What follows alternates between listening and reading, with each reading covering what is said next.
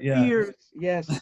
So I'm going to introduce you a little bit. You know, those who know Michael Gray is who I call the boy wonder. He doesn't age. He knows that. I've always You're told him. being too kind, Lenny. Once He's again. got that same hair I met 30, almost a little less than 30 years ago.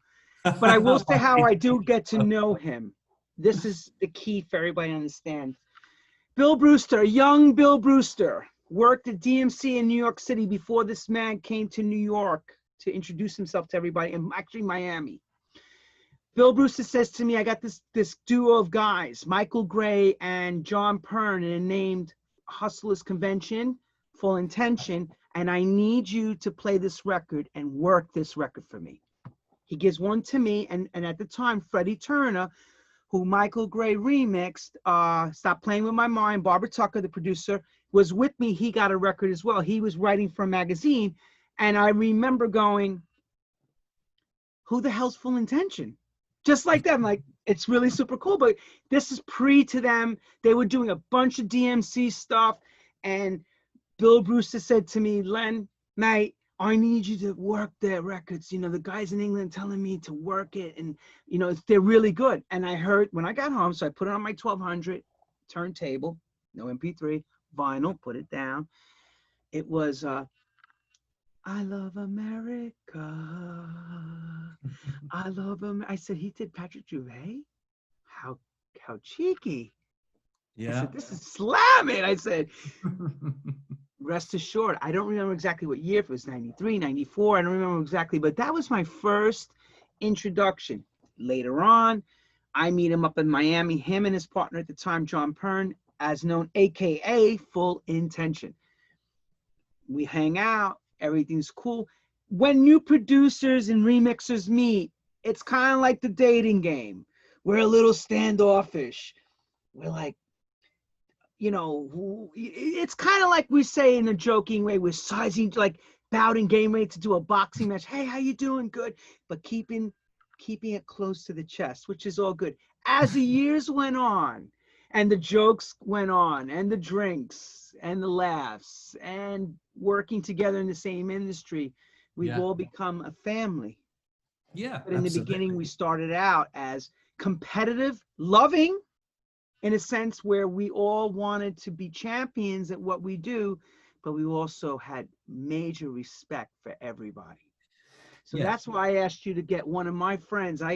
He was supposed to do this last week, and I must apologize to him. I had a trifecta going on. I had Wi-Fi issues. I had computer issues. I had everything going wrong. And he sends me a message, and he says, are we still on? I'm like, no, can we do it the following week? And I'm glad we did. We did some great artwork. He provided us, and we promoted the show, and we were so happy to have him on. I would like to introduce to you one of the best people I know out of the UK, one of the most best fathers I know as a father, one of the greatest remixers to come from our generation and production, one half of the production of Full Intention, no less than the other, AKA Michael Gray. One half Full Intention. Welcome to True House Stories. Thank you for doing this for us. Build up. Thank you, Lenny. Checks in the post. Hashed. So, as I was telling the people that are starting to tune in and everything, biggest thing for me is the beginnings of the humble beginnings. We know you were born with a mom and dad. We get that part. But we want to know, young lad, to the point of first disco. Now, lately I noticed, like all of us, we've been all going down memory lane. Because of social media and Throwback Thursdays, we put these old pictures up of us in the discos playing when we should not have been there. Because I'm one of them. I always say I was too young, but thank God I was there. Yeah. Yeah. And I want the people that don't, you know, they don't read. See, okay, so let's put it like this. People who can't read, can you sum up in your own words where it sits from mom's house to the point where the record started, you know, from where you picked up the art of DJing? Who gave you that first break? Well, I was really, really into music from, I don't know, as long as I can remember, 4, 5, crazy about it. My sisters, I had 4 elder sisters, all had amazing record collections, and I was always feeding off their tunes. And then when I got to about 10, my sister brought home this new guy, this new boyfriend, and he happened to be a DJ. And of course, when I saw his these two turntables that sort of would open up, and there was two, and there was a mixer in between. And we're looking at about 1977, 78. I was like, wow. Okay, so what was playing on the radio at that time? Because I know you were we would have had Edwin Starr, Contact, Chic. Early Chic, very early Chic. Dance, yowza around that time. Gary's Gang, Keep On Dancing, all that sort of stuff. So I was starting to buy that stuff, 12-inch singles, and then I started doing an under 18s night at our local church hall when I was 12. And I did that for 2 years. My dad was good enough to organize the whole thing. I bought loads of equipment. And we just... Wow, you had a nice dad. Yeah, and well, he'd loan me the money, and then I'd have to with pay interest? him the book. Oh yeah, I'd have to pay no interest though, luckily. So then I'd have to pay him back. But the money we made from each disco was, just paid it all back. It was fantastic. We had 120 kids every month without fail. We sold the tickets at the end of that night for the next one. We held 10 back for people on holiday, and that was it. And it just built, and it was a fantastic experience, especially starting to understand soul, disco, and stuff like that. And then after that, I started working in what we call a fun pub, like a bar with music. And on a Tuesday night, we'd have about 200, 250 people every Tuesday. Where exactly was that? That was just around the corner from where I live now, which is near South London for people around the world, but this is in South London, let's say. Is that the Crystal Palace area? Oh, even further south. We're going towards Surrey, but that's... Okay, so let me stop you and pause you, everyone. I have friends that live in inner London. Now, check this out. This is like living in New York City. Now, when you mention this, it's like someone saying they live way out in Long Island. No, further in Long Island. And they would always say to me, us inner London people, those are friends that we don't go to see. They're just too, because Londoners are very cocky about, they need to stay right in the inner sanction. But he's out in the suburbs doing a big party. Yeah, so go ahead. Sorry about that. Towards the countryside. So it's kind of a little bit more that. But I got the best of both. 17 miles, and I'm in central London, which is easy. Like today I was. Fabulous. So from then I started working. I was 18. I went for an audition at a place called the Park in Kensington in London, and I got that. And I also got another 2 gigs out of that as well at the same time for a place in Luton. So at the age of 18, I was doing 3 to 4 nights a week DJing. And I think I got about to 19, joined DMC, Disco Mix Club, where I started doing remixes and mega mixes for them. That's where I started learning my craft. And then around about that time, John joined me. Who was the owner of DMC again? What's his name? Tony Prince. That's right. And was he kind of godfathering you through this? Who was your godfather there? Well, there's quite a few people. I mean, people who I was always going to get information from was Les Adams, Paul Duquesne, Alan Coulthard. And then I'd be looking up to legends such as well as them, obviously, such as Ben Liebrand and people like that who were just doing amazing records and remixes. Ben Liebrand, good friend of ours. Hey, Ben, he's out there. He's in there too, is watching. Oh, yeah, okay. Ben's a lovely fella, yeah. So, and it's fantastic. It was just a fantastic journey. And that was my of understanding how to record 24-track and doing the lot myself. I don't like sitting in the studio and someone else pressing the buttons. I have to do it myself. So that's why I make sure I learn everything as I possibly can. But at the same time, John Pern, he joined me about that time. He started doing the lights at a local club that I was working at. And I heard he was very good at, and he's a light man, yeah. And then I heard he was very good on the keys, and I was very basic. And he came along and started to put a bit more musicality into my productions and remixes. And we kind of went from there. After that, we had a first pseudonym called Greed, then Hustlers Convention, which you've mentioned, and then that turned into Full Intention. And that's, yeah. and with good intention. With good intention. I actually nicked the name from Serious Intention. Do you remember Serious Intention on Easy Street? That's one of my best friends, Anthony Malloy. Oh, right. Well, I love his stuff, and the intention I just loved, and I thought, okay, then I put full with the intention. So that's how Good it comes. intention. It was a good call. And just throwing this on this line. Funny enough, I've remixed Serious Intention. You don't know. So Yeah, I that's saw that. I saw some Yeah. advert about it. Yes. yeah. Michael Cusick, my attorney's label. Ah, yes, yeah, He's been yeah. my attorney forever and ever. Oh, really? Yes. Yeah, He did yeah. all my deals. He's a great guy. That's why I know, God, I know that whole lot is all of us as friends. So Yeah. when you mention the names, to give you a quick one on Anthony Malloy was part of the group Visual. The Music's Got Me, Boy Jarvis. He's in the band. Oh, yeah, yeah, So yeah. so Kenny Carpenter and Anthony Malloy, and these are all the New York crew. That's how I know all them from the. To be honest, garage Lenny, era. I don't think there's anyone you don't know. I think you know Jesus Christ. No, I everybody. don't.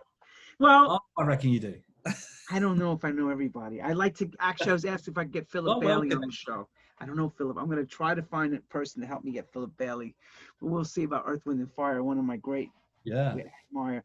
So you get down with this series. You mentioned. Let's go forward. So you just mix. You don't know. Paul Simpson production. How did that come about? What was the idea? Who did what? Did you go to Michael Cusick for it, or what did you wind up doing for the remix? Well, about 2 months ago, Easy Street started following me on Instagram. And so I followed back and I just put a little message that, hi, love your stuff. And kind of, that's it. And then immediately Mike from Easy Street got back to me and said, would you like to choose any record you want to remix? I was like, absolutely. And so he gave me the list and I just picked out 2, which are my favorite. There's loads on there, but one was obviously You Don't Know, Serious Intention. The other one was World Premiere, Share the Night. Oh, wow. Early one. I didn't realize that was his very first release. So he was like, yeah, we're having that. So that's actually coming out first. That's promo. I think it's promoing this week and that's out in a couple of weeks. So yeah, but unfortunately he didn't have the parts. So we had to, he put it through. Crafty. So what happens? RX-7. Well, that's what I was going to ask you now. So what happens when you are now taking a track like that with no parts? What did you wind up thinking? What was the thought process and the machinery to go into that, to doing a remix like that? Yeah, well, Mike, he actually gave me the parts where they went through this gadget through the RX called the RX-7, which strips out different levels. So it will strip out the drums, it will strip out just the music and the vocals. On their own, they sound quite ropey. But when you put them all together and you put your new drums on and your new bass line, it actually sounds pretty good. Disguising, of course, and EQ and all that wonderful stuff. Yeah, and obviously I went back to the original record for certain bits, certain toms. I'll cut out bits from here, there. If I could find an a cappella, I'll do that. And I had to do the same sort of with Serious Intention. That was very much just of 2-track masters, two-track masters, not 24-track, because again, they were missing. So it's trying to find a bit from here, bit from there, replay. I mean, it's quite fun finding the original sounds they used. So you can just sit there until you find it, especially with soft synths these days. You can normally find the sounds they've used and get it exactly the same. And then people think, well, that's fine, it's a remix. I had to do it with Chanel One Man. Yeah. That's all replayed. Those masters, because those multi-tracks back in those days, when we signed those deals, all they wanted was the quarter-inch, what was on tape, quarter-inch master, or DAT tape, whatever it was that we delivered, or half-inch 2-track. They didn't ask us, oh, by the way, you have stems. That's recent. I've been hearing that. Oh, yeah. You know? A lot of those house records are what they are. Just a 2-track master, pre-master, and you got to do the rest on your own. Had the acapellas though for You Don't Know, which was good, and that was a real savior having that. Oh yeah, but that's on the record too. That's on the record. So yeah. you can lift that, and you got all that. They are harder to do when you haven't got them all, as you know. Then they're harder to do as opposed to have all the separate parts. And you can't be quite as experimental as you want, but at least you can make it nice and fresh and a bit faster, so we can play it in a house club these days. The trick is not going too fast, otherwise it just doesn't work. It's just trying to get it as fast as you can without it sounding wrong. But so a bit of time stretching going on there as well. No, I hear you. The young Michael Gray. DMC era Michael Gray, was he ever dreaming about that he would be have a huge career from all this? Was it just something that he was thinking at the time, I'm just going to play along because I love music, like some of us thought? We were never thinking about this was going to be an international thing. It was just local level type thinking. Yeah, I always wanted to DJ and wanted to DJ in clubs. And then once I achieved that at 18, the moment I got to about 19, I started thinking, hang on, I want to start remixing these records. The records I'm getting sent in the post, some of the remixes are not so good. I think I could do something with this record and stuff like younger producers today and remixers. And then once you get the bug for it, that's it. All I wanted to do was make records, produce records, but it just takes a long time, learning your craft, learning your style. It just took a while, but I got into very much mega mixing. I was doing all these mixes. I had this thing called the Brits 1990, which was a mega mix of all various tracks. That actually went into a single in the 80s. That was a big thing, to have something mixed, lots of records mixed together into one single. So that was kind of bits and pieces, right? Bits and pieces. Like a bits and pieces, yeah. And that was a real learning curve for me. But yeah, and then that's it. I sort of knew, to be honest. Once I hit 19, I knew I wanted to be in the music industry and make records. And my goal was always, I wanted to always be able to make a record that would be able to be played in 10 years' time. That was it. A good dance record that could be played in 10 years' time. Wasn't after making a radio record. So, well, needless to say, a lot of those records did become 7-inch edits and became radio records. Yeah. Because of how popular of the sound that you did through the late 90s and 2000s. But here's a question that a lot of us have faced. What was the most crushing moment in the music industry for you? Like as you were coming up, that would have made you say, oh my God, maybe I'm not really set up for this, you know? Yeah, I've had a couple. One was in the 90s when you're working as hard as you can. You go to the record labels, and you know, I've been in meetings where you take your cassette with your 2 or 3 tracks, and it's all very nice. And the A&R guy starts listening to them, and then you can see him going over to his copy of Music Week, and he starts reading it as he's listening to the records. And you just think, I can't believe how rude you could actually be. You know? And that's nice. That's really nice they did that. I know, but yeah, I laugh at it now. I've had worse than that, brother. Way worse than that. And get the hell out of here with this shit. And you have times where, you know, for example, let's say you want Pete Tong to play it, you know, especially in the 90s. And he was the #1 person to get your record to, as we all Friday know. Night guy. Your Friday night guy. Still important now, but he was the Friday night guy. And you try so hard. And when we were doing the Hustlers Convention stuff, he wasn't biting. And then the moment we did the Full Intention and we just changed the sound, shaped it a little bit tougher, bang, that was it. But, you know, you go through a lot of tears and you think, oh, I'm just going to give up. And I've had it about 5-6 years ago. I was close to giving up. When EDM music come in, and it just exploded, and it just felt as if everybody wanted to just hear EDM. It was like that, bro. It was like that, because I remember people looking at me going like we were ghosts, like we just didn't exist. Nobody understands that. They asked this question, where have you been? So let me ask you, where have you been during that time, you know? Yeah. And you answer, well, I've been right here. Yeah. But for whatever reason, you become invisible. Well, because the labels sort of think, well, your sound isn't tough enough. It hasn't got a 16-bar snare roll. It hasn't got huge breakdown and all this sort of stuff. And you try and make records like that, or you try and do something that's in between, but it doesn't work. So, you know, thank God over the last 4 or 5 years, things have gone back. It's like a reset button. Thank God. Everybody wants to hear records that sound like the 90s. Music! Yeah. Now, why did Michael Gray, who's known for being a house remixer, decide to put his feet deep in disco? We know you love disco. That's not. But why go through the painstakingly process of shedding that house thing for a moment to work hard in disco? What was the thought process? Because it's always been my love, and it's always the thing. Even in the 90s, you know, when I was saying to John, let's do this track, let's do that, and or Full Intention thing, they're all disco led, and some records might become a little bit more housey. But I just love the fact with disco, it gives you a chance to, dare I say it, actually, you know, change key a little bit. You know, you put a bridge in a record where you couldn't beforehand. It allows you to bring the tempo down as well. Instead of everything banging away at 128, you can do it at 120, 118.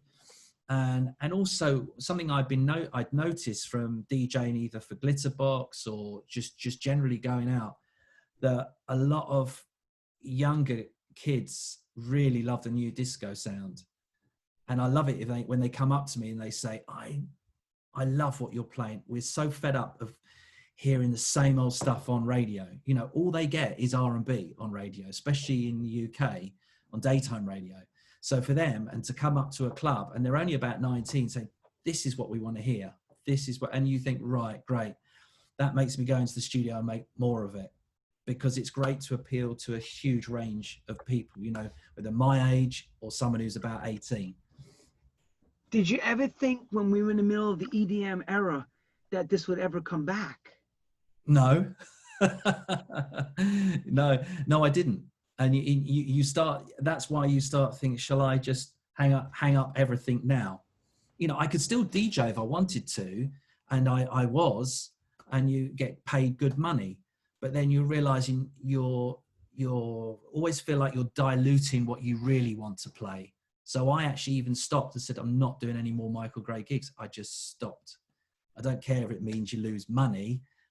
It just means that I could then reset with Full Intention. This was about 2013, something like that, and just create the sound and start from scratch. And then I thought more house music would come back in, which it was. You know, and big respect to people like Jamie Jones, who brought that deeper house stuff coming back in. Kerry Chandler, we were big talking time. about, I spoke to him this morning. Yep, Kerry Chandler. Yeah, and Dave Lee, who's always kept to, you know, his sound. So yes, definitely. The Z Records, man. Yeah, and obviously the new guys around, Purple Disco Machine, everything like that, who's, you know, really kept that sound. Like, there's loads of people. I'm probably missing out loads of producers. Oh yeah, there's. I mean, we can sit here and name everybody. No. Don't be sorry. Listen, we can't remember everybody, but we will say, and everybody who contributed, from Vega Morales, everybody. Absolutely. There's so many names. There's so many names. Those guys are brilliant. But how important is it for you to stay humble and close to what you believe in? In other words, as much as you're told, maybe if you change this will work. What's the inner gut when you're sitting down writing and producing these records? Do you feel it's important to hear someone's opinion? Or do you say, no, F that, I'm staying on course to what Michael Gray wants to do? Yeah, that's interesting. Of course, when you put it on your own record label, you're the A&R guy, so it has to work. But I will play it. Obviously, I'll play it to, you know, a few people that I trust. And, you know, I'll play it to my girlfriend or whatever. And of course, obviously, if I'm not sure myself, like you, I'd probably just play it to a few people, DJs, and say, just give me your opinion. Do you prefer that chorus or do you prefer that chorus? You know, sometimes you need it, but only people you trust who give you an honest opinion. But I do think there are times when I've had records that I've sent to labels. I only send them to a couple of labels. But I've sent to labels, they've turned them down, not because they didn't like them, they just didn't feel it was right for their label. I've then put them on my own, and they've done really well. Not just on Traxsource, but on the other mediums as well. And you think, oh, that's okay. I'm glad I stuck with my guns, because I could have just put that on the shelf and thought, they don't like it and that person doesn't like it. So, you know, sometimes you've just got to keep with what you feel is yourself, what's true to you. So is it more like I call it the push and pull theory? In other words, we still listen to what people are telling us, but yet, F you to your opinion, I know better.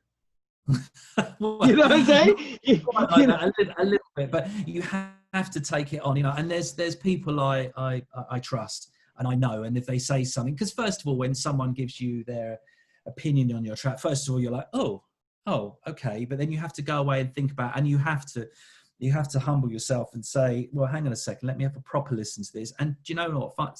Funny enough, sometimes a month, 2 months might go past. You listen to that record and you get anything, yeah, they were right. Right. And that happens to all of us. Yeah. It happens to, you're angry, not angry, you're a bit bothered because you're not angry. Just, it's like a noise. Someone's hitting you here going. Yeah, but it's just your pride. That's all. You're proud of what you've done. You spent ages on it normally, and you're proud of what you've done. But it's quite funny because sometimes people say to me, "Would you have a listen to my record? Could you have a listen?" And Don't you love that question? Could you give me please? your honest opinion? And then I'll give my honest opinion, and I never hear from them again. It's like, oh, nothing nasty, but just say, I think you should do this and do that, and. But if they don't want to listen, they don't want to. But other people will take it on board and they do adjust it and it works. So. It's a hardship and could be a loving experience, but yet it could be also a terrible moment. It's happened to all of us. I've gotten sheets of recall stuff to do on records. And I know you have as well from some of the same A&Rs that we've all worked with. I'm not mentioning names, but I've made them laugh years later. I said, I remember you sending over 4 or 5 sheets of notes. We'd have to go through each part, have to make adjustments to the mix. Yeah, but it's not a big deal these days because we just got Total Recall on our computers. Beforehand, back then it was a lot of channel desk or something. We're like, oh right, okay, we've got all these markers and we can't scrub it until they've accepted it. But now it's just cool. I mean, I work on about 3 records a day because what I'll do is I'll spend, let's say, 3 hours on one or 4 hours, and then sometimes I just write, that's enough. I can't tell how good that is at the moment, so I'll go on to something else. Work on that, then I'll go back to it and I think, right, that's wrong. It's really easy to do now.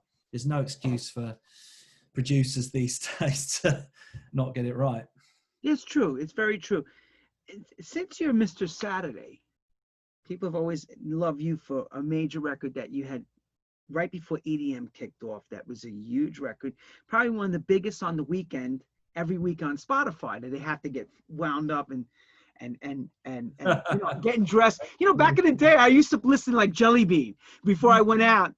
He'd be on Disco 92 and you'd be getting ready. Well, your record's one of those records that you probably hear if it was 1979. You know what I'm saying? Like 1980. But what the hell made you do that? Like, it's such a great record, but how'd that all happen? The weekend. I always wanted to make a record that was to do with the weekend. I love that. I love that feeling, and it doesn't matter what age you are, and especially when I was 15, 16, 17 and you're getting ready and you're listening to us. We used to listen to Greg Edwards, who used to be on Capitol, and you're listening to all these brand new disco tunes and soul and funk tunes, and you're like, I can't wait to go out tonight. I might hear these records, and it never leaves you. And I thought, what a great way to have a record that people can relate to, and that goes back to my point of where I wanted to make a record that you would hopefully want to listen to and dance to in 10 years' time. And that came true. So, I love feel-good records. I love things that make you feel good. The question I want to know is, was it an expensive clearance to deal with getting that all sorted out? And explain the process of clearing out. I know you replayed parts. I know you did all the stuff. Yeah. But what was the process to making that record? Like, you want to do a weekend record. We got that. Are you sitting in the studio? Where were you? In London? Were you in some spot? Did it come to you at a bar? Were you talking to John saying, F you, I'm going to make a record. It's going to blow everybody away. Like, what was the idea? Like, what was you thinking? If you want to know that.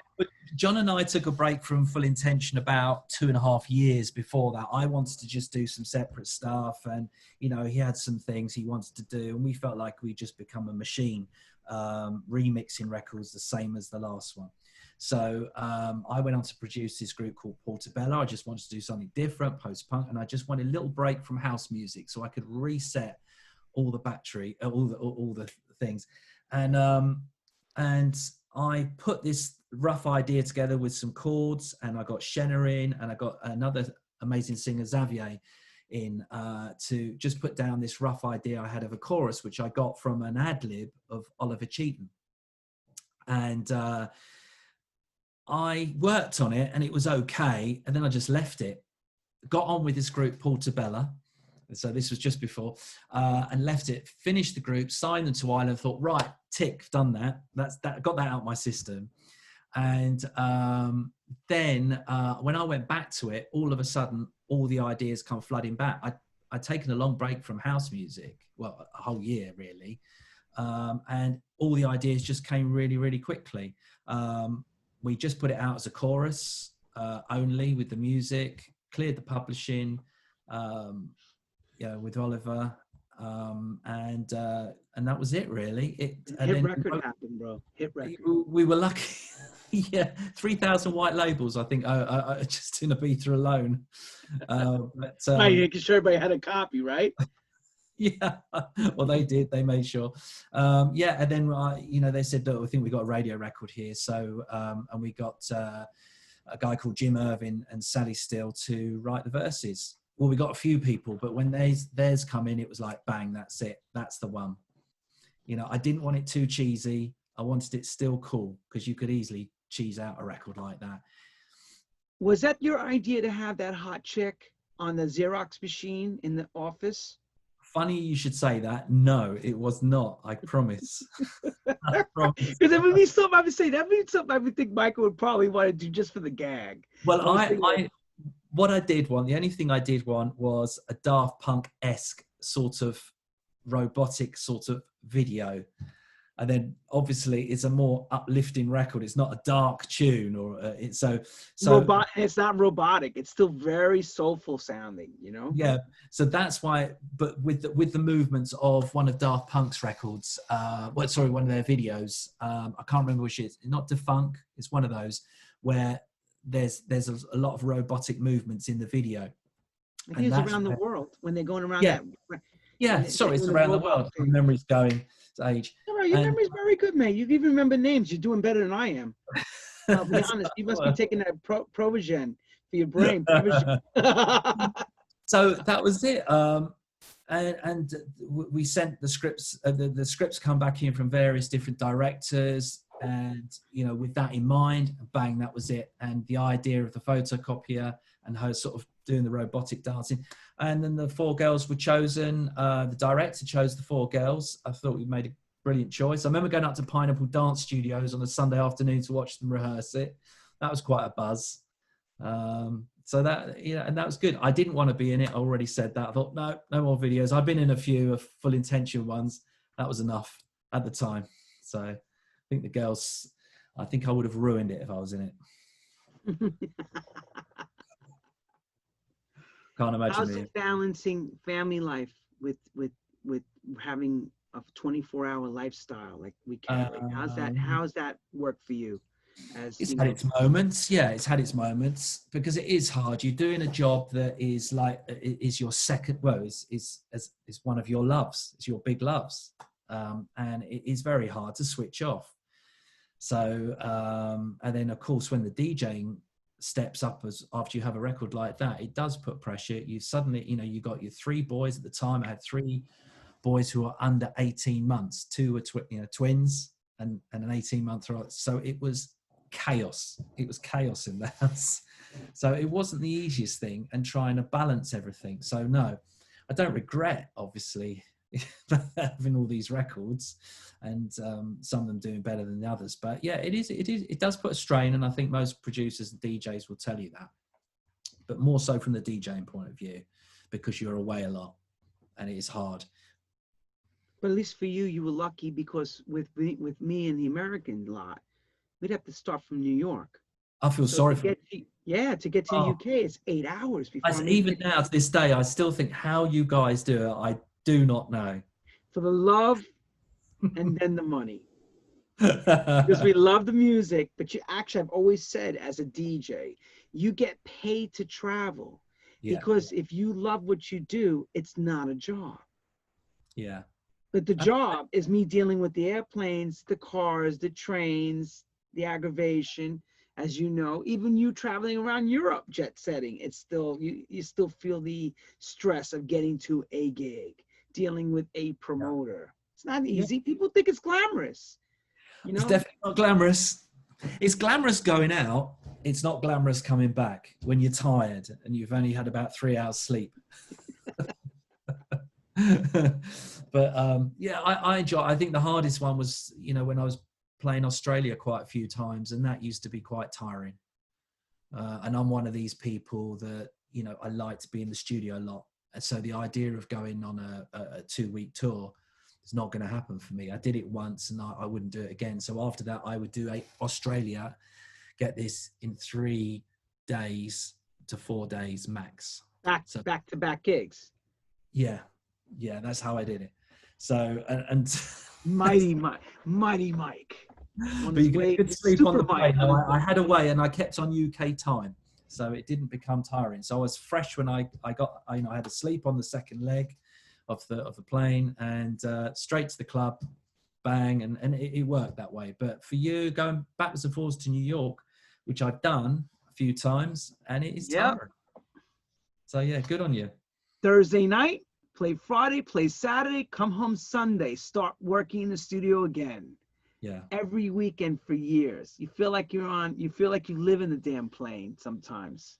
Yeah. But I will never ever say it was horrible. It was the most great experience of my life. I wouldn't know you guys, bro. Yeah. If we didn't have that chance, what dance music has done, it made the world small. It literally did. I mean, it was awesome to have the friendships we all have. The experience, you know that. We've sat down many times, you and I had coffee together, laughing about other things outside. People, we don't only talk about music 24/7. We talk about all kinds of stuff. We've had conversations about people, bullshit, like you do with your friends. You sit down, you have a glass of wine, and you just say, hey, how you doing? Not how you doing musically, how are you doing? And then things happen.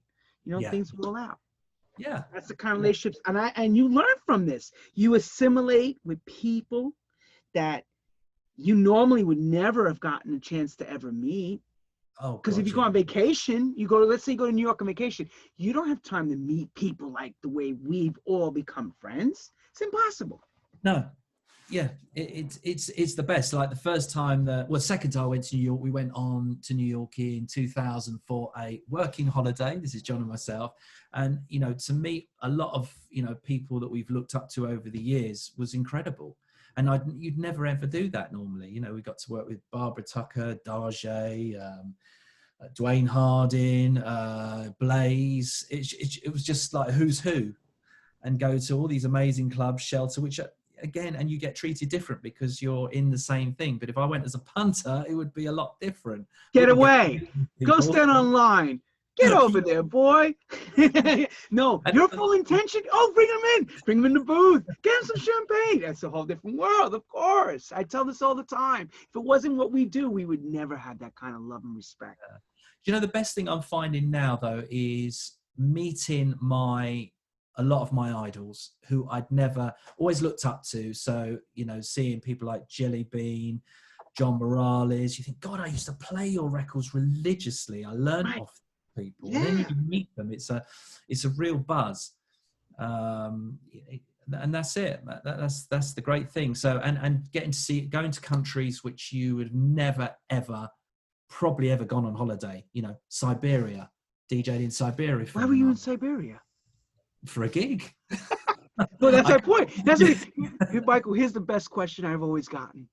And I know maybe you've heard this or maybe not, but I'll share this with the community watching us. Don't they have DJs in Siberia?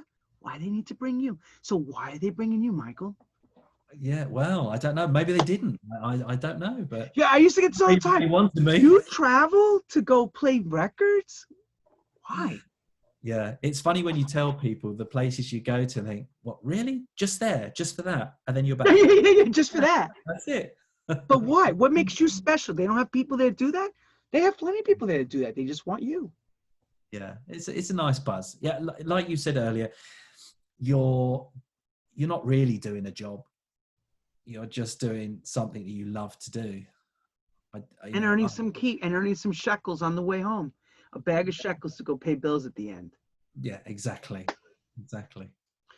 Which brings me to our matrimonial thing that we have together. which is one of the Yeah. most pivotal records in house music. And you mentioned Dwayne Harden.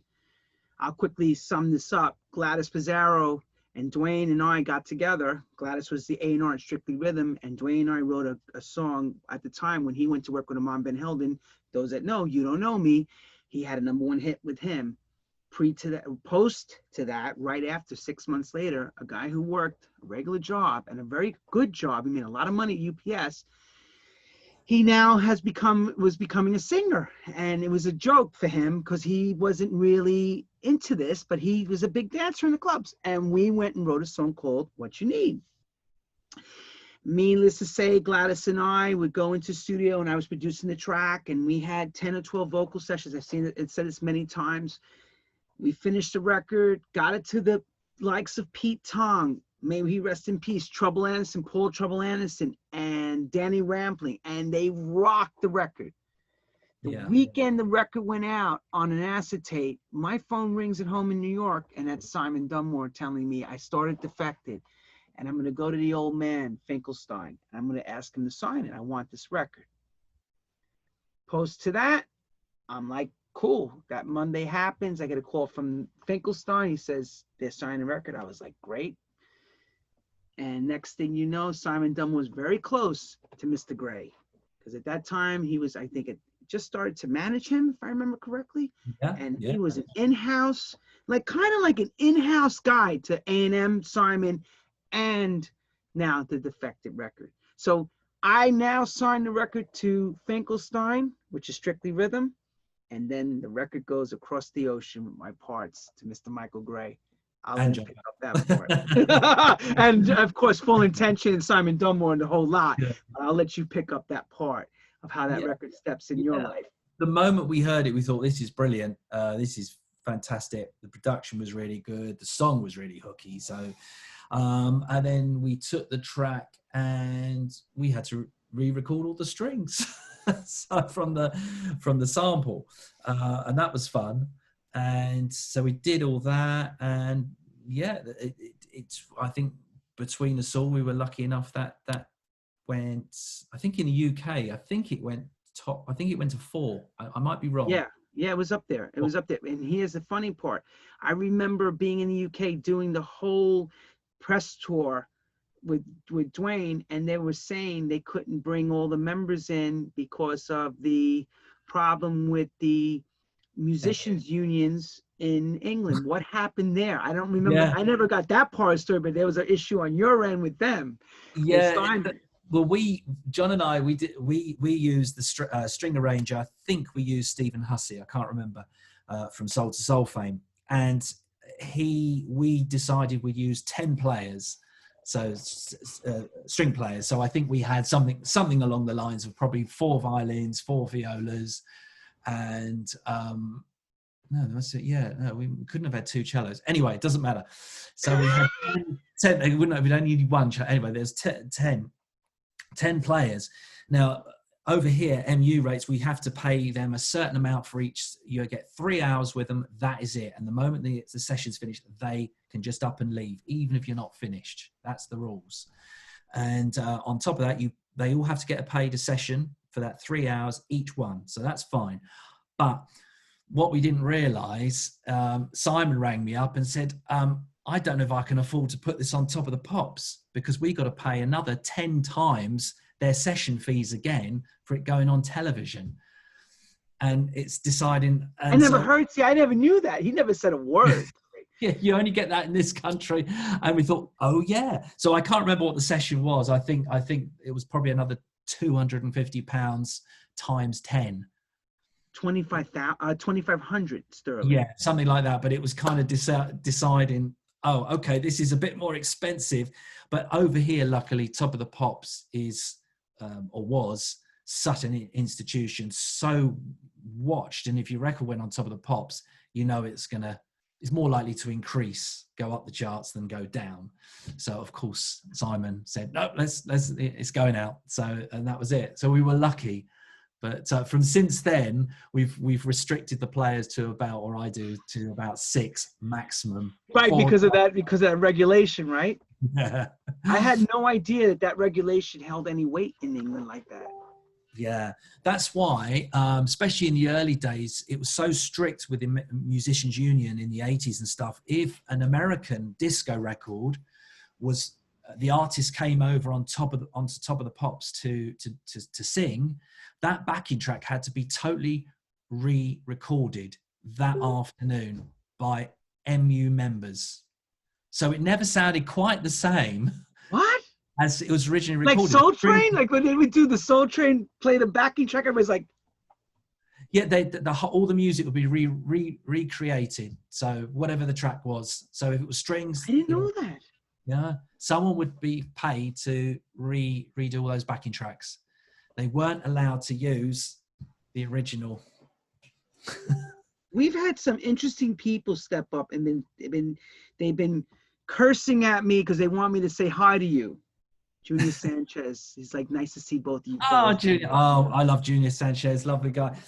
I haven't seen Junior since ADE 2 years ago, I think. And Michael, Ben Lieberman would like to thank you for that bass drum and hi-hat. You're welcome, Ben. That's someone I've learned a lot of. I think a lot of you have. His radio mixes have been very, very transcending and very, let's put it like this, they were a big change to that sound in the 80s. I mean, he changed the game, Ben Lieberman, for a lot of us that we were hearing stuff going on. And also, what's his name? Paul, who did D-Train, Paul Hardcastle too, another one. Yeah. Oh, yeah. Take that water, Mike. I got some questions to give you. So, favorite car that you like to drive these days? Oh, funny enough, I took delivery of this 1 week before lockdown, and finding out that can I afford it? My new Mercedes convertible, which I so you like German? Beautiful. Beautiful. Well, I can go 2-car. My kids now, they're all 17, and 19. One of them is now driving. I don't have to do the school run anymore. So I remember I used to call you. The moment I get your new car, you get your cars, and we've got you sorted, I'm going back to 2-door. Good for you. Good for you. No more family units. Yeah. Tell me how's it been for you dealing with COVID, dealing with the whole change of the music industry and the gigs? Let people understand what that's like for us. Yeah, in the music gigs is the weird bit. First of all, I was like, that's okay, because I'm so used to being in the studio anyway. I'm always locked down myself anyway, from 8:30 in the morning to about 6 at night or 7 at night. That's the way I've been 5 days a week. But now I must admit, and it started about 2 months ago, I'm starting to really miss that buzz of going out Saturday night and making people dance and playing new records. That is a bit frustrating, but you know what? It's better to stay safe and just say, right, let's just have a fresh start next year. And I enjoy doing a virtual festival for Glitterbox, and that was a real buzz to do, and that was kind of the closest I think to actually DJ for someone since I don't know February, I guess. But I'm lucky enough. I've been okay. I just feel sorry for a lot of DJs who don't make records, who their income isn't supported with royalties. That is hard for them, and I do feel for them. So, but hopefully it might just inspire them to go in the studio and make lots of good songs, which leads me to what I'm saying now. For me, and it's again Ultramoda, who I put a lot of my records through and look after my Sultra label.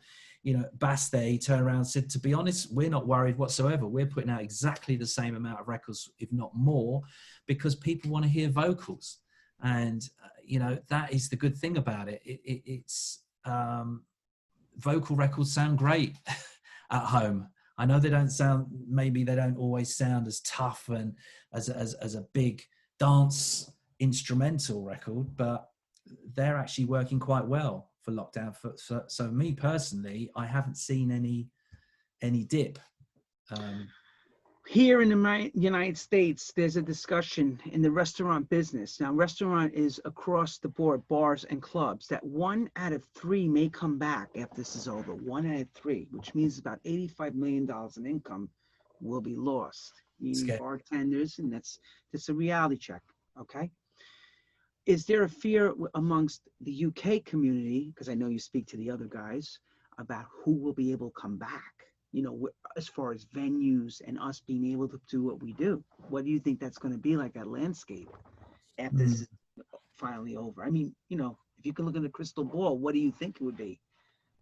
I think it's a tricky one. It's okay for the promoters who put on festivals, or they've had to cancel it this year, but they're just switching that all to next year. But they don't have an actual building to have to pay loads of rent to. So it's hardest hit, obviously, as we know, is the actual clubs. And I just don't know. We've never ever seen anything like this in our lifetimes, have we? Never. So who knows what it's going to. I think a few are obviously going to close, but unless they can turn them into sort of sit down sort of restaurants playing background music, I'm not sure how it's going to work. Yeah. Well, let's ask this question. Are you comfortable with the fact that all of a sudden, say somebody says to you now, I need you to come and play? Okay, so we're going to be putting masks on. Let's be realistic, until there's some sort of vaccination. Yeah. But actually performing, because I saw David Morales did a gig in Greece, and they had tables, no dancing. How do you feel about this whole, I am performing to like a stand-up crowd? Like, I should give you a microphone and you could do comedy jokes. As it feels like you're talking to, you know? This is something that goes through my mind. I'm thinking, right, if I start up doing that, how will it feel? Because it's in our DNA to want to make people dance, you know, from building up the first record and trying to get as many as you can crammed on the dance floor. That's the whole thing, and enjoying themselves. And you feed off them. You feed off people, you know, smiling in front of you or dancing. The more they dance, the more you think, oh, great, I'm going to play more like that, or, you know, that type of thing. And that obviously that's not going to be there.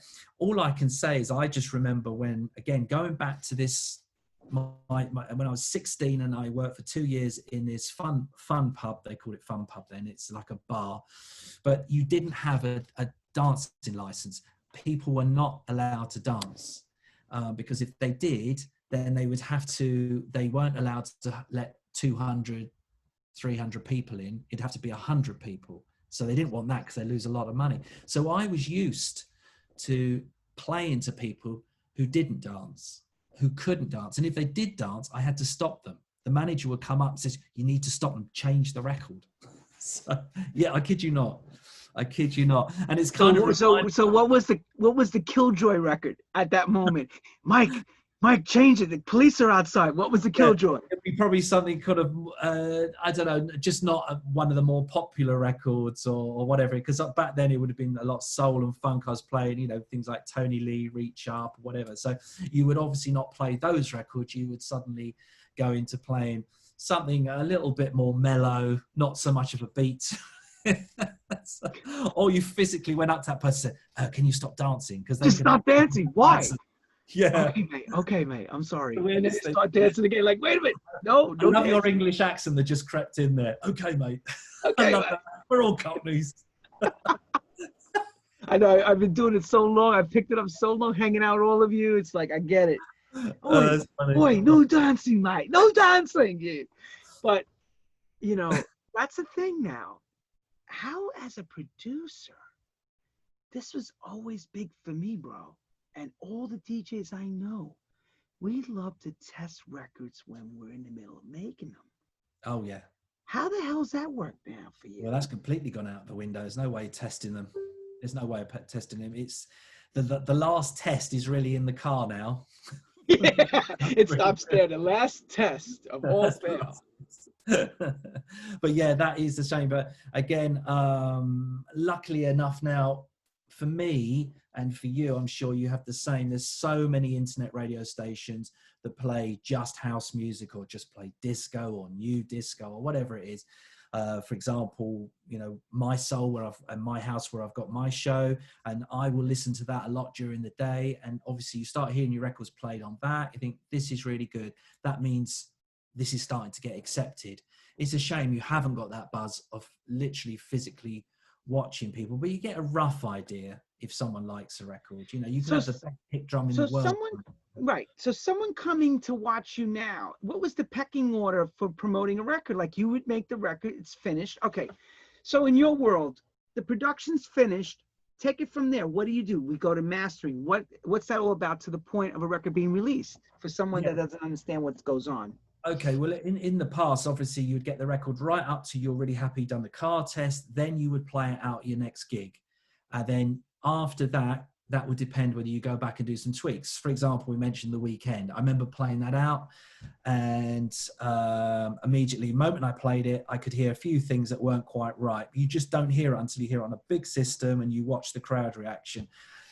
And then you quickly make a mental note in your head, go home, make those tweaks, and that obviously you can't do that now. So a lot of it, but for me, particularly these days anyway, I'll make the record at home. I'll then take it to another studio for example, where I've been today. I'll spend a couple of hours at this other studio with a very good engineer who will just find all the bits that I've not quite got right and make them better. Say, for example, if, you know, the kick drum, it's not cutting as well as it could, he might suggest let's try a different one or just change it very slightly. It could be small things like that. But then it will come out. I know that I've had that extra 10% put on to make it up to 100. So I've taken it to him 90% probably right, and he's given it the 10%. So I now know it's gone through someone else's ears who I respect, and a much bigger studio, huge Genelec speakers, and I know what it will sound like. And then after that, I will send it to get mastered. And then that's the last part in the chain. So it's gone through quite a few people in order to know that it sounds good. And those people I all respect. They all turn around to me and say, Mike, I think that hi-hat is too coarse. Can you reduce that before I master it? You know, the mastering engineer will tell me. It's like being at school. You've got that bit wrong. It's not like you to do that, you know. So you go back and readjust it. But that's what you want. You don't want someone just to, I just do it because I bet not tell him that it's not very good. You know, you want people to be honest with you. But be honest with yourself now. Everybody now is everything. The guy is the guy in the beginning. He changes hats. He is now the A&R. He's the producer. He's the mastering technician. He's the promoter. How do you be bipartisan being all that? Well, I'm used to the production side, doing the whole lot myself. As again, my grounding was DMC, where we were expected to do the whole lot ourselves. It wasn't the case of sitting in a nice cozy chair and, you know, where maybe a classic producer would say, right, can you put a bit of that on? Can you do the drums? Can you do this? And you go, well, I like that. I don't like that. You're doing it yourself. You've been taught to do it yourself. You know, you didn't have the budgets to say, I'll pay for this person, I'll pay for that. You just didn't have it, so you did it yourself. So ever since then, I've carried on doing that. Obviously, if I need live strings put on, I'll pay for that and things like that. And, you know, the keys that I've got to sound a bit rubbish, I'll get someone else to put some better chords on if I can't get the ones I want. But apart from that bit I do myself. And then with record label, like we said earlier, once the record's done, I will then send it to a few people and just check I've got something that hopefully they like, you know, and then I can then release on my label. Here's one for you. I spoke to Kerry Chandler. He's right now in the middle of making an album. So his album got pushed back due to COVID for the release schedule. Same with Karmic Power. Some of my key records, I decided, since we have no club scene, I'm holding back a few key ones that we really need that extra push. Is there anything hiding in the box in Michael Gray's storage cabinet was about ready to come out, and you pulled it back out of the oven? I've got to be honest, I don't think there is. The only records that are holding back are the ones I can't get clearance for, which are remixes, which will go on forever and ever and ever, but I'm holding back. I won't just whack them out as a bootleg. I'm holding back. So there are a few special ones, but I'm not doing it for any other reason other than I'm just waiting for certain major record labels to go. To wake up and go, it's okay. You know, you could make some money out of this, and, you know. But yeah, but there is a lot. There is a lot of records that I've been working on, and I can't wait to put out. But unfortunately, at the moment, you have to make sure you don't put all your records out in one go. So they are at the moment, it's all plotted for the next 2 months, 3 months, a record roughly every week or every other week. An older Michael Gray talks to the young Michael Gray. What does he tell him not to do? Because I could tell you from me. Older Michael Gray, the wiser Michael Gray, grayed in hair, weathered with wisdom, talks to the young guy at DMC. Take that water. You have to answer it. Tells the young guy at Michael Gray at DMC what to do and what not to do. What does he tell him? Don't do this. I can't. I'm going to be honest here. This is going to sound really like headed, but there's nothing that I can think of. I can't think of anything.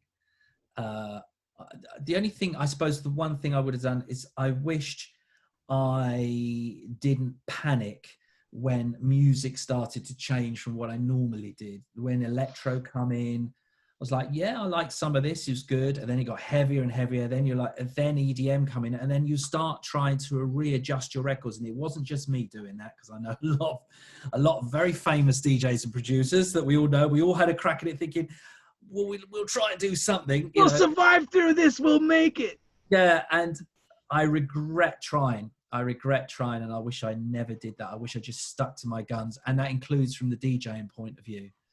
Should have just, but that's one thing. And from now on, I will be, So you tell that young guy, don't you dare change. Stick to your guns. Yeah. Yeah. Tell it. Okay. So the Grammy nominated part, some of you know that he's been nominated for a Grammy. Some of you didn't know he was nominated for some Grammys. Let Mike tell you which one he was nominated for. And as well, I remember when I met up with him in New York, he was here getting another award that he'll tell you about for, I can't remember, it was a young band you were working on? Yeah, I was produced or co-produced, young band called Midnight Mystery Club. That's when I saw you 2 years ago, wasn't it? That's yes, right. In New York. Yeah. We had a chat. Yeah, that was great. Yeah, we were lucky to be nominated for 3 different categories: best album, best single, and best producer. And we come away with one of them, which is best producer, which was fantastic. So I was happy with that. You have the award. Is the award in the room, or is it on the? Where is the award next? Where is it? It's in. It's. I think it's in the kitchen. Go get it. Want to get it? Go get it. Go bring after you guys show everybody your award. Go get that award. Well, I'll tell them. Go ahead. So we got Mike. Mike running to get his award, as you saw with the shorts on, that he's going, because it's important that he shows that award to everybody. It's amazing how I remember all this stuff. I don't have no script. Someone asked me today, Lenny, do you have the scripts written? I just want to let Michael Gray know I don't have a script written, Mike. Okay? I just go by my memory. It may make me crazy, but it's a good interview. Wow, Michael Gray and David Paul Newell.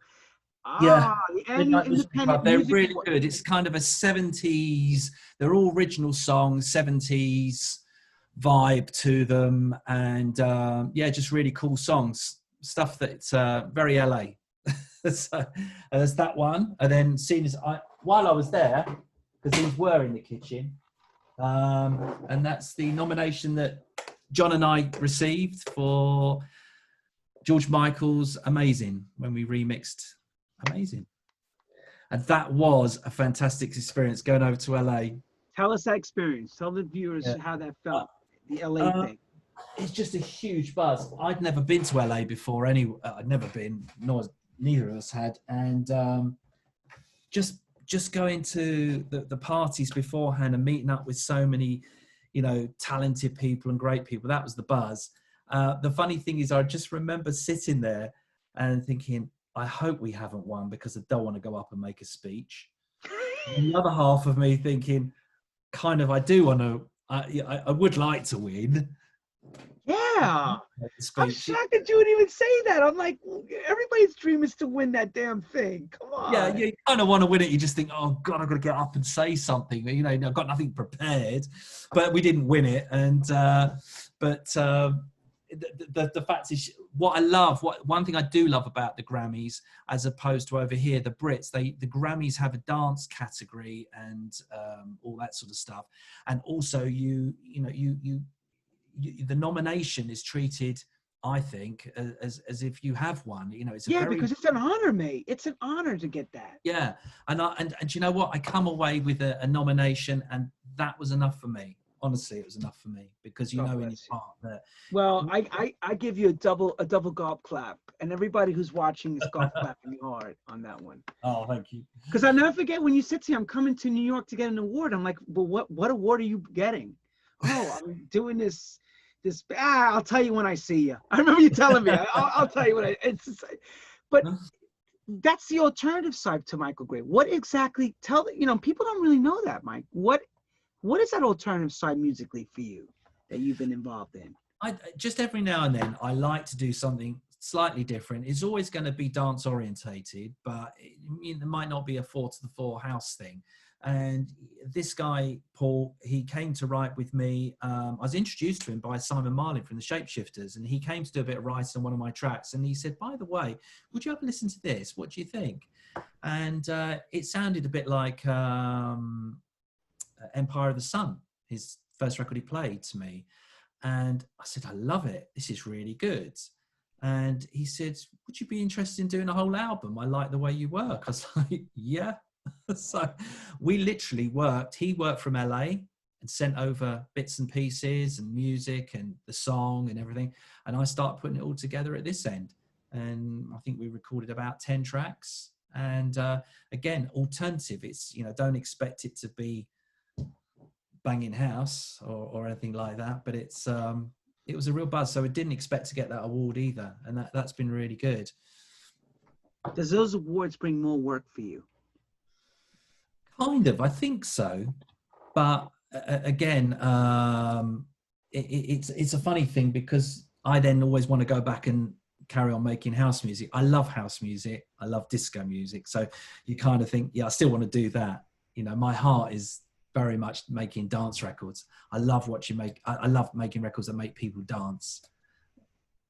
So you kind of don't really want to go too much into. I don't think I could be a producer producing pop acts, or just completely in the background all the time. There's always part of you who wants to go out and DJ and make those records that are a little bit more energetic to dance to and stuff.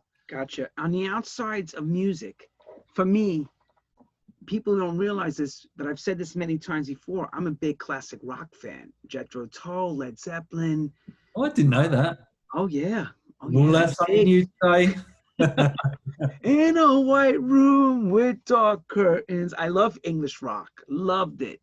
Wow. Always been around us in America because Jimi Hendrix, all that stuff. It's been, part of the bar scene. You went out, post disco in the 80s, Devo, Let It Whip. If you didn't hear that, you heard Stairway to Heaven 1,000 times, and everybody playing their air guitar. Is there any other music that you put on besides R&B when you're hanging out? Mainly, to be honest with you, it's soul. I like a lot of 80s pop stuff like that. I suppose really? Not particularly Devo, but I like, a lot of new romantic stuff with the Human League, but stuff that if I just want to unwind to, I like that.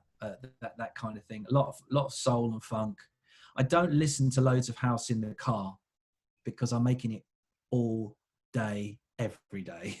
So you don't necessarily. Obviously, I check my mixes. I listen to a whole load of new records, but I won't hear a house record and then play it religiously again and again and again, like I probably would maybe soul and stuff like that. But yeah.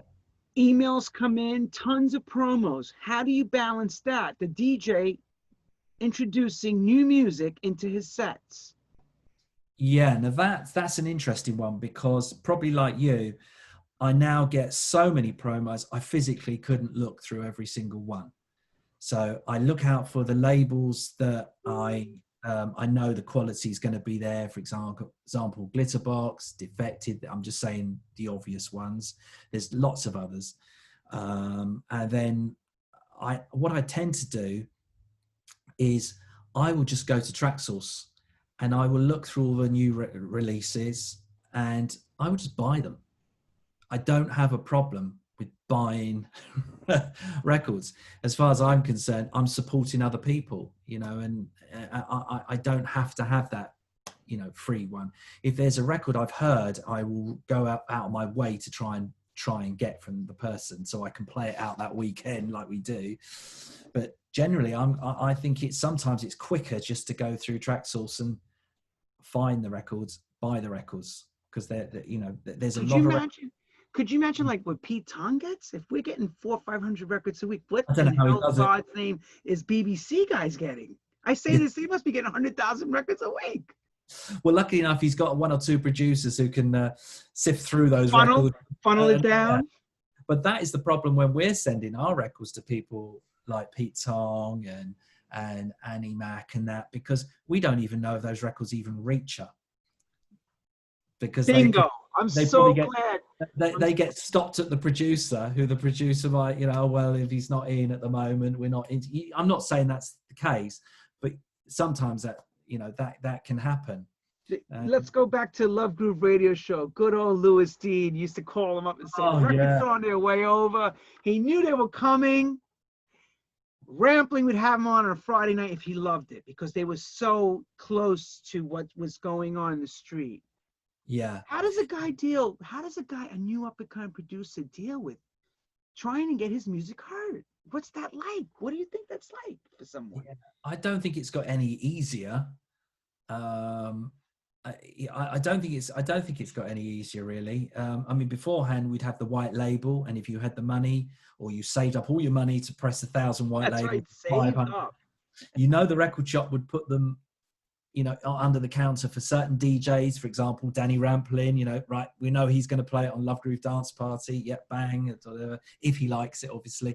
But it will get to the right people. It is a bit harder now, but I think it's a lot of persistence. But if I'm really honest, is that I think that, getting your records on Traxsource or Beatport, if that record is good, it will climb. It will go up on its own merit, because your best audience are DJs. I've seen records, even had one or two records that record companies have completely turned down, and I've seen, they turned down big records. The DJ or producer has put them out on his own little white label. And nowadays he will then just put on his own label and put on Traxsource, and they've blown up and they've gone to 1 or 2. And it's the power of the DJ, because we're not listening so intently to, we're flicking through the records. That's good, I like that. Like it's a different sort of situation. We're not clinically listening to it. Do you miss that? I used to call the gentleman's what would I call that place? It's like the barber shop. It's like the record shop was like the hangout. It was the faction of ideas, kinetic energy. Records blew up from there. Do you really miss that? I do. Yeah, I used to love it. I think it was every Thursday I would go up to London, to Uptown Records and Black Market. They're the two, one of the two of them. And I used Undarbly Street. Yeah. And I'd spend an hour, 2 hours, 3 hours maybe up there chatting to other DJs, meeting new people, because especially DJs that might have been on Radio 1, and then suddenly they're standing by the side of you, or Kiss, and you're like, oh, that's such and such, and you have to sort of say, oh, hello, thanks for playing my record, or something like that. And you're also seeing you can see what they're checking out, and vice versa. It's quite interesting. You think, there's a buzz on this record. I think this is good. This is really good, because you can see so many people, are jumping on a certain tune. And I do miss that. And it was a real social thing. It is a shame we haven't got that now. However, on saying that, I don't want to harp about the past, because I feel as if now just having everything on a memory stick is so much easier getting. Yes. Yes, your back is not hurting anymore from those record boxes. Do you know the worst thing though, Lenny? I used to hate, and John and I had this quite a few times. You go to Ibiza, and especially in the 90s, if you were only going for one night, you would have to get 2 flights. It was only the package deals that would let you go for a whole, go direct if you were going for a whole week or something. So we'd get on the first plane, our records would get loaded on, and equipment, because we used to do a sampling set and live thing as well.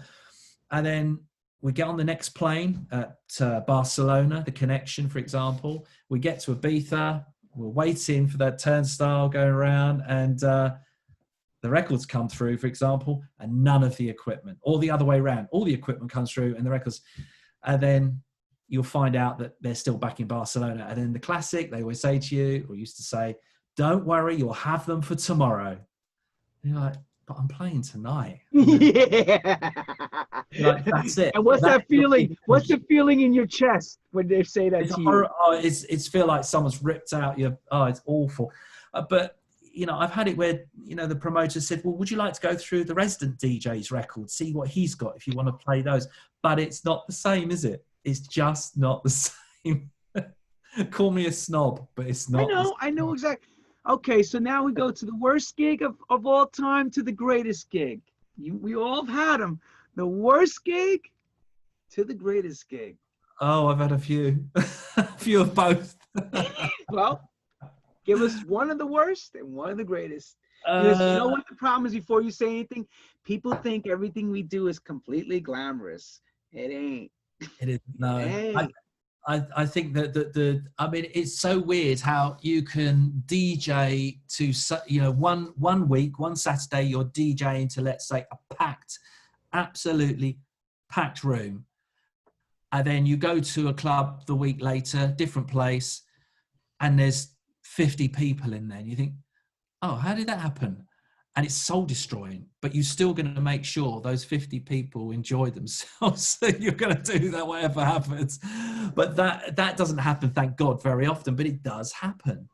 And it's a knock to the ego. But then, you know, I've had people turn around to me and they've said, don't worry, trust me, this DJ, that DJ also had the same as you. It's not just you. And these are big DJs. So it does happen if it's badly promoted, or, you know, there's dirty tricks from another club up the road. Management. Ripped all their posters down. I mean, I've had that.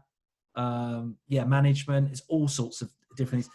But I've been blessed to have so many great gigs. Some of my best gigs, I've got to be honest, have been the tiny, small gigs. One particular I used to love playing as Full Intention with John was out in the sticks, which is in sort of, it's between Manchester and Yorkshire, I suppose you'd say, Right. It's fantastic. But people had to literally travel for miles. No one could just rock up outside. You had to make a pilgrimage to get there, but you had everybody ready to seriously party and want to hear really up front.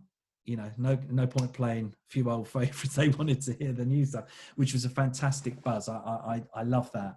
And then obviously Ibiza goes without saying. Playing in Ibiza for Glitterbox is a huge buzz, huge. Well, you've been lucky because I haven't been invited yet to play that. Oh, you'll get an invite, I'm sure. But, yeah. I don't get invited. Invitation's been closed. Lenny's not allowed to play here.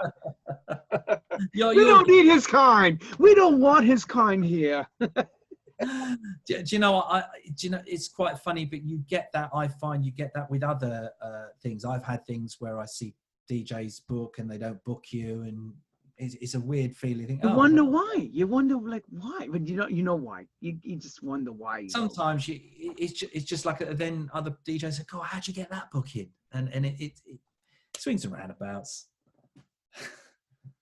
I had a funny moment with Marshall. I said to Marshall, "Can you tell us, to a new aspiring record producer DJ, what to do and what not to do?" And you know, he yelled out, he said, "Don't remix.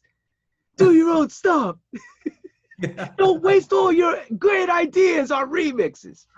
He's got a good point there, yeah. So that was Marshall, because Marshall's, you know, we all know the godfather of house music. Marshall's a funny mother. We love him. He's in Millbrook and Penn City. Yeah. Oh, God. He's one of the boys. One of the boys. Yeah. So you're talking to now a lot of people. I don't know how much our reach is right now. People who are just coming into this game. You know, what's their in to get seen? What would you say to someone like your son? If your son said to your dad, you know, I really want to be like you, I want to make this happen, what would you say to your son? You know, or this new aspiring producer? I think definitely make records and try and make those records for, you know, the cooler record labels.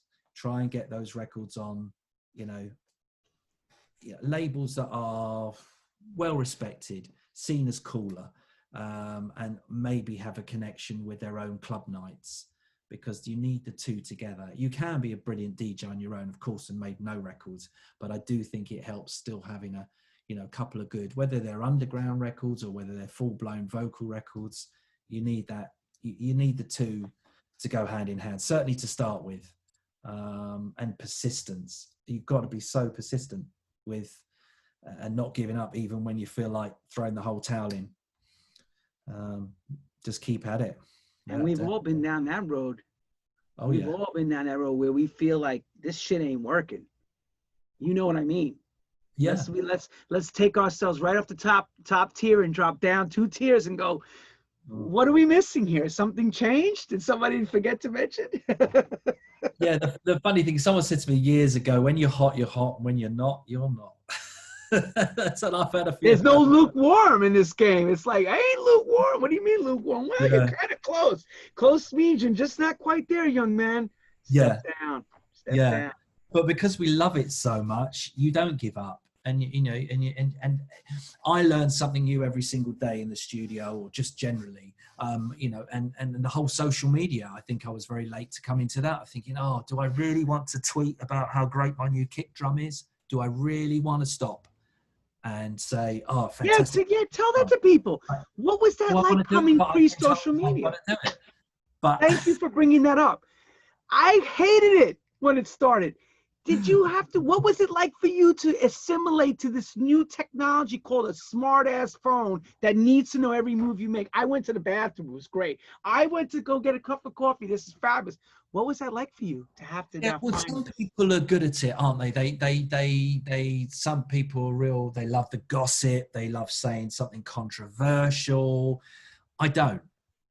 You know, and I'm not. I kind of, but I'm starting to get into it now, and I'm starting to enjoy it. If there's something that I think, yeah, this will connect, I do find that if I put, you know, like I just film a bit of me working in the studio, that does a lot for me to know whether that record is going to connect with people, because I see from the reactions. If I get a lot of reactions, then I know, oh, I've got something here. I'm going to crack on with this and get this finished, you know. And that does really work. And that's on Instagram and Facebook. So, you know, I regret being a bit late into that, to be quite honest. So I'm catching up quite quickly now, luckily. But, you know, this is someone who was very much into MySpace, and, you know, I'm thinking, well, I've got my 500,000 followers on MySpace. What more do I need? You know, and then you realize actually that's dying out. And then, what is that? What do you say? One of the reasons I didn't, yeah, I know. And one of the reasons I was late on Facebook as well, because I actually, sometimes it can cause a problem socially within your family or with the person you're going out with when you play a club. And, you know, you'll get chatting to people, someone will have their photo taken. Before you know it, they've put it on your feed or whatever, on Facebook, and your partner's saying to you, who's this girl who said she was hanging out with you last night? You know, what's that? And it causes a lot of problem. You think, actually, I wasn't at all. And that's why you have to be so careful. It can cause, you know, because it's hard for that your partner who's, you know, your girlfriend's who's your wife who's at home looking after the kids, and they're wonder what he's up to, and then you get a picture like that come in, just completely causes a problem. Not causes a problem, can cause a little bit of tension. You know, and so now you're basically, what you're saying is that you have to backpedal your way out of this "what the hell happened here" moment. Yeah, you're and explain something, guilty of a crime that you didn't commit, only because you were standing there. Is that what you're trying to tell everybody? If you have your picture taken, you know, that sort of thing, and you have to be so careful, because to me, the most important thing for me is playing the records, going to a club. The buzz for me is going to a club, playing the records I want to play, and coming home thinking, I played that record, I played that one, and that real buzz, I tested that one, I did that. That's the buzz for me. It's not about going out and seeing how many girls I could pull or something. It was certainly not my age now anyway, but I'm just saying it never was. That wasn't the thing. That for maybe some DJs, it's like that's part of the thing, who I'm going to take home. but it's Let not. me ask you an in detail question to this, because this is always asked of me. Now I'm going to tell you what happens with me in my booth. Many times I'm been like the Forrest Gump. I was at the garage. I remember seeing certain people come in the booth, or I was at this club hanging out. The drugs that are all around us, Oh yeah. the alcohol that's around us. When you are a celebrity in our world of music, the first thing they'll ask you is, do you need something to make you feel better, to make you more loose, in the quotations, comfortable about getting ready to perform? Was that ever necessary for you to do for your work environment? Not in the studio, I'm talking about in the nightclub. Yeah, no, I did. I kind of have this thing. I'll have one or two vodkas before I play normally. That's it. And I find that I can't, or God, that sounds really boring, doesn't it? But that's the way it is. I find that I have to go onto the, playing tunes, knowing exactly where I am, where everybody is on that dance floor. I don't want to look out in a haze. After about 4 or 5 records, and I feel I've got everybody together, then the bottle of vodka I might dip into a little bit. Sometimes a bit too much. When you're doing I hear you. It's okay. We all get loose. We're having a good time. Our friends are with us. Yeah, it's all part of the course. But I remember once playing in Ibiza, and it's one of my first times, I think, and I didn't realize that all their measures are double instantly. So I thought, I'll have 3 vodkas before I go on, which is really 6 vodkas. And I remember going on and thinking, oh, the turntables all look, because this turntable, that's even hard. You have to really keep your wits about you, about queuing up and thinking, this is not good. I don't know. This is not good, right? Things are starting to feel a little funky. Yeah. How am I going to get through the first half hour, an hour? I need to sober up really fast. But little things like that. And so ever since then, I thought, no, it's not. And it doesn't look good to see a DJ absolutely smash before he goes. It's good, really. It's not a great advert. Well, I've actually experienced seeing Larry Levan collapse many times, and a lot of people have, because they were just so high. I just said to myself, I can't do this. First of all, back in the day, in the 80s, the turntables in the Richard consoles were on rubber bands. So if you're drunk, now you got a thing moving like this, your turntable's moving like this, and everything's moving. How do you, how do you work under those conditions? Well, Ministry of Sound, the box. Yeah. A lot of DJs will remember that they were all sprung loaded. All those turntables were sprung loaded. And you had to be seriously sober to play your first couple of records, particularly your acetates, because they were so brittle. For people who don't know what acetate is, very brittle piece of vinyl that cost you about £70 just to master your one track to test out. That was the way we did it. We didn't have CDs so back then. And it was really nerve-wracking, thinking, if I don't cue this up on the last 16 bars of that record going, we're just going to have silence. So you had to really be sober to, until you got into the whole swing of things. Let's put it that. Did that ever happen? A record ran out because you were talking to people in the booth? Because it's happened to me once in a while. It happens in my dreams. It happens in my dreams. And I don't know if you've had that. I remember the first time that we were asked to play Ministry of Sound. The night before, I had a nightmare that I couldn't choose the next record. I was just, and you could see it come to the end, and I couldn't think, what shall I have next? And you're going into your record box and you just can't find it. And then it just went to Ed, and everybody was cheering. This is a dream. It was awful. And you're like, and you cannot physically think of what record to play. Fuck, I don't know what to do. Yeah, and that dream comes around about every 5 years, I would say. But thank God it hasn't. But I have been in the ministry when that has happened to a certain DJ who played Jazz It Up. Do you remember that record, I Want to Jazz It Up? On Strictly? Barbara Tucker, yeah. Oh, Barbara Tucker, yeah, of course, Barbara. Boom, boom, boom, boom. Eric Ruhl, Jazz It Up. I remember when it first got played. I'm not going to say the DJ who played it, but I seriously respect it. But it was funny. English or American? English or American? I'm afraid he was American. Sorry. That's okay. I'm afraid. I was on the dance floor. I was loving it. I thought, oh, this record is amazing. And then suddenly you just heard it a whole lot fade out, just completely fade. And then you heard him pick it up and put it on at the beginning again. But it was only about, that record was only about 4 4.5 minutes long, I think. Mm-hmm. So in fairness, but I thought, well, you know, it didn't matter. It was like a rewind, really, and everybody cheered and danced to I've it. done that many times myself. Pick the needle up and go, boom. Yeah. What happens is, I've always said the nightclub booth, especially Ministry's booth, was pretty big. So everybody's coming up in the booth. They want to hang out with you. You're trying to play bartender or DJ because you know what you're doing. You're going like this. You're talking to people. You're like, hang on 1 second. I'm going to do the next. And they're all going like this. They all want to get to you at this point. Meanwhile, you saw me on the side. You didn't want to talk to me. But now all of a sudden, because now I'm DJing, you need to annoy me right now. So true. Right? So I've done that. I've gone this. I said to somebody, you know what? You need to stop. You see there's 2,000 people in front of me. You now want to speak to you. Could have spoke to me for an hour, but you have to now go like this. How do you deal with that, Mike? Tell them. It's amazing when there's a bottle of vodka on your rider sitting there, that how many friends you will suddenly get, like just like that. It's incredible. But yeah, I'm kind of pretty good with it. I'm normally okay with people backwards and forwards. I don't mind too much. It's only when people are getting really drunk and you can see the arms swaying to Yeah, they're going. and you're just having to move their arm very slightly.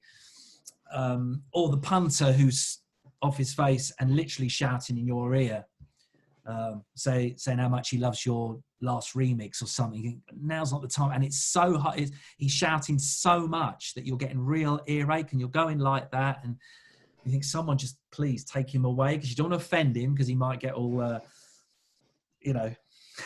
You need booth police. That's when you need a copper in the booth to play the play the guy that says step back, step back. Yeah. You know, people don't understand that. We're in action in the middle of working a set. Crowd's going crazy. You're trying to stay on point, and you got an idiot screaming at you going, I love you! I love you! It's like, yo, dude, get him out of the booth, please. Yeah. It's like, and you don't want to be Your ears are mean. just going completely deaf from it. And I don't know. How about Maybe this I'm one? too polite. Have you ever had someone come up to you and say, now, this has happened to, I guess, to almost a lot of DJs. Places packed. People going crazy. You got the hottest record in the game, and someone says to you, do you got anything different? Or something like that. Yeah, That ever happened? yeah. I've had it when someone's come up and say, "Can you play some R&B?" Yeah. Can you R&B, Think- hip hop? What planet are you on? You can see it's clearly a house. You're like, yeah. yeah. But how do you handle that? What do? You tell them to leave It's the the booth? quickest way they can piss you off in seconds. You're on an absolute high, and then someone asks for R&B, and they think they're cool. They think they're actually being really cool. You think, well, you're funny, but this is not a commercial club. It's not where we play a bit of everything. It's a straight up house club, or some pop track. You know, I don't know. Can you play something good?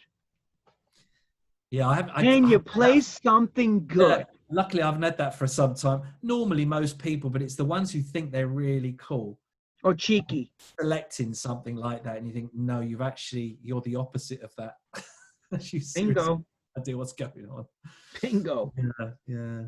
Yo, so I mean, we've covered so many different things. One of the last few things I'm going to ask you, because I know you're a busy man, you got a family. I don't want to hold you up any longer, and you've been so polite to deal with all my crazy questions. Where do you see yourself the next 5 to 7, 10 years forward? What's Michael Gray visualizing? What's going to be the future for him? I would say just doing.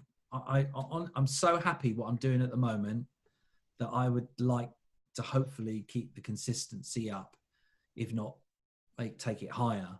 But I really want to, and I've already started writing, co-writing a lot more original disco songs, or songs, house songs, whatever you want to call them. That is a real buzz for me, and that's very much where my heart is. I love remixing records and stuff, but that's what I'd like to do.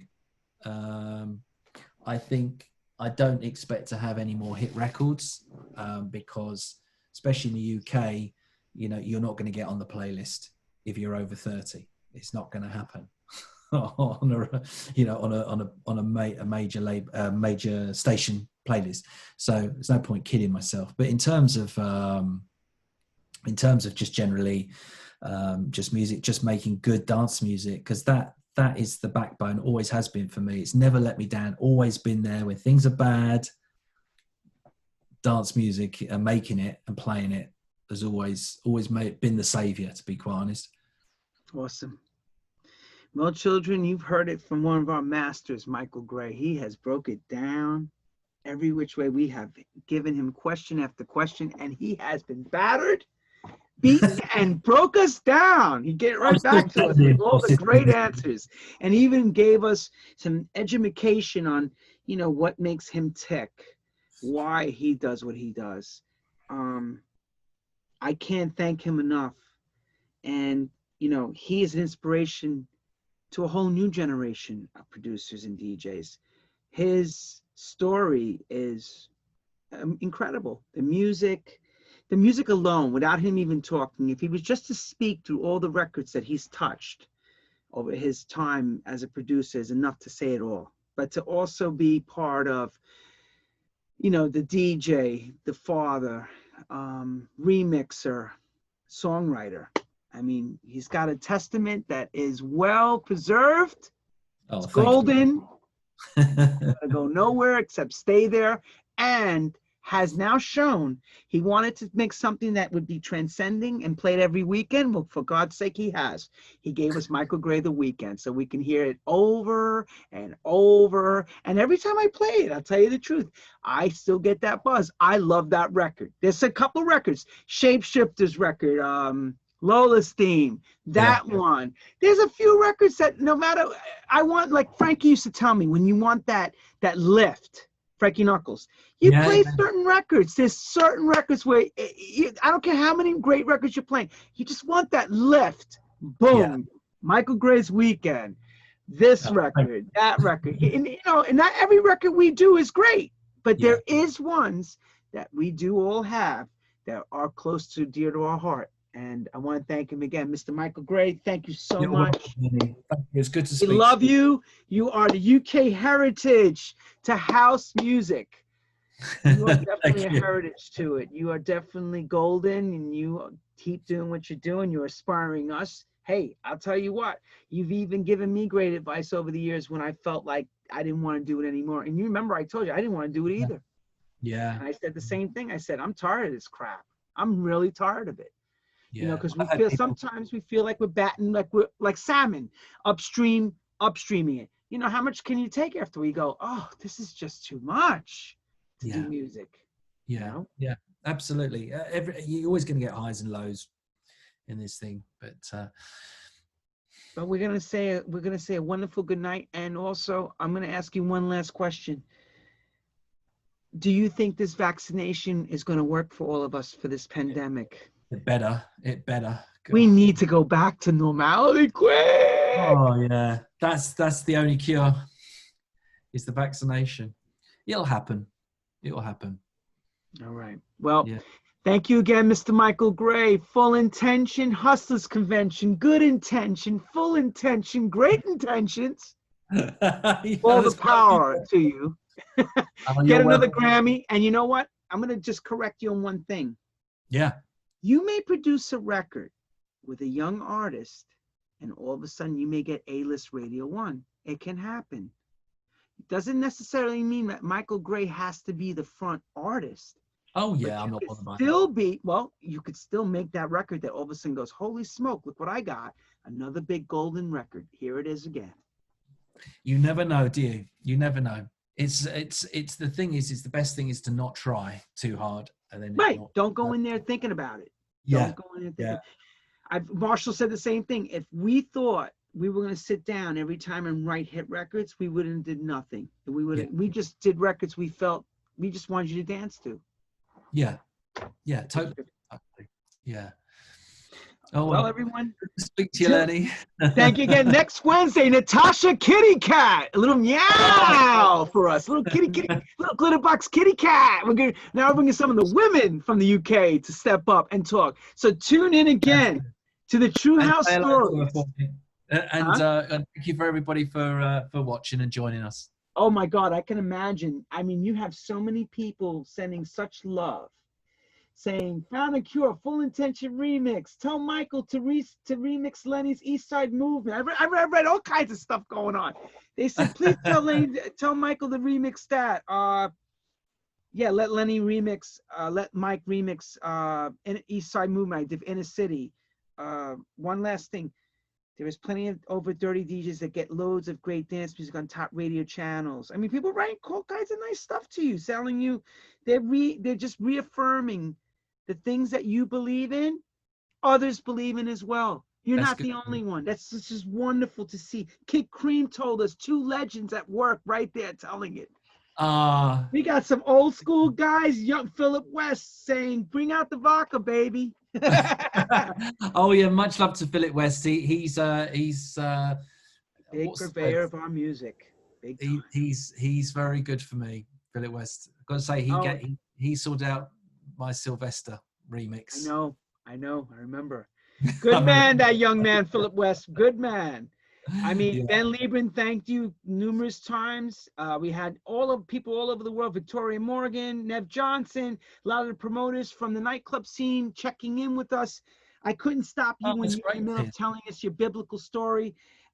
Nick Hawks, Evening Chaps. Oh, Nick, yeah. Oh, Lord, Love Nick. Love Nick. Fireside chat with Lenny and Mikey next to his. Look at him. He's got his blue fire. Look, he's got fireside chat.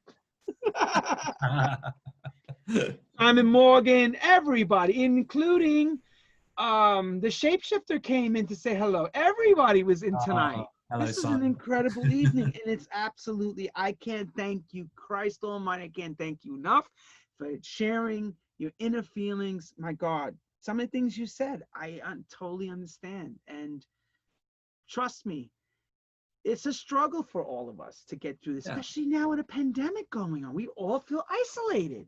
Yeah. I'm reaching out to everybody. I'm so glad Kerry called me. Kerry Chandler called me just to ask, how you doing, bro? Are you okay? I was like, yeah, hey man, it's great to hear from you. I'm like, do you feel like you're in your own island? It's nice, everybody's reaching out. We are so lucky as well at the moment. If this was 20 years ago, we would not be able to even see each other like this. You know, this is, thank God for social media. So after us having that conversation, because it'll be a very different story. It'll be no virtual gigs or, virtual festivals. I'll tell you what, I'll give you one word I would have did. I would have drew you a picture with my crayon and faxed it over of my face and say, hi, Mike, how you doing? That's a blast from the past, isn't it? Faxed you the contract. We'll send you over the heads agreement. What's your fax number? I don't miss that. No, God, no. But I tell you what I do miss. I do miss the listening parties at the record labels that we used to all go to. Those were a lot of fun.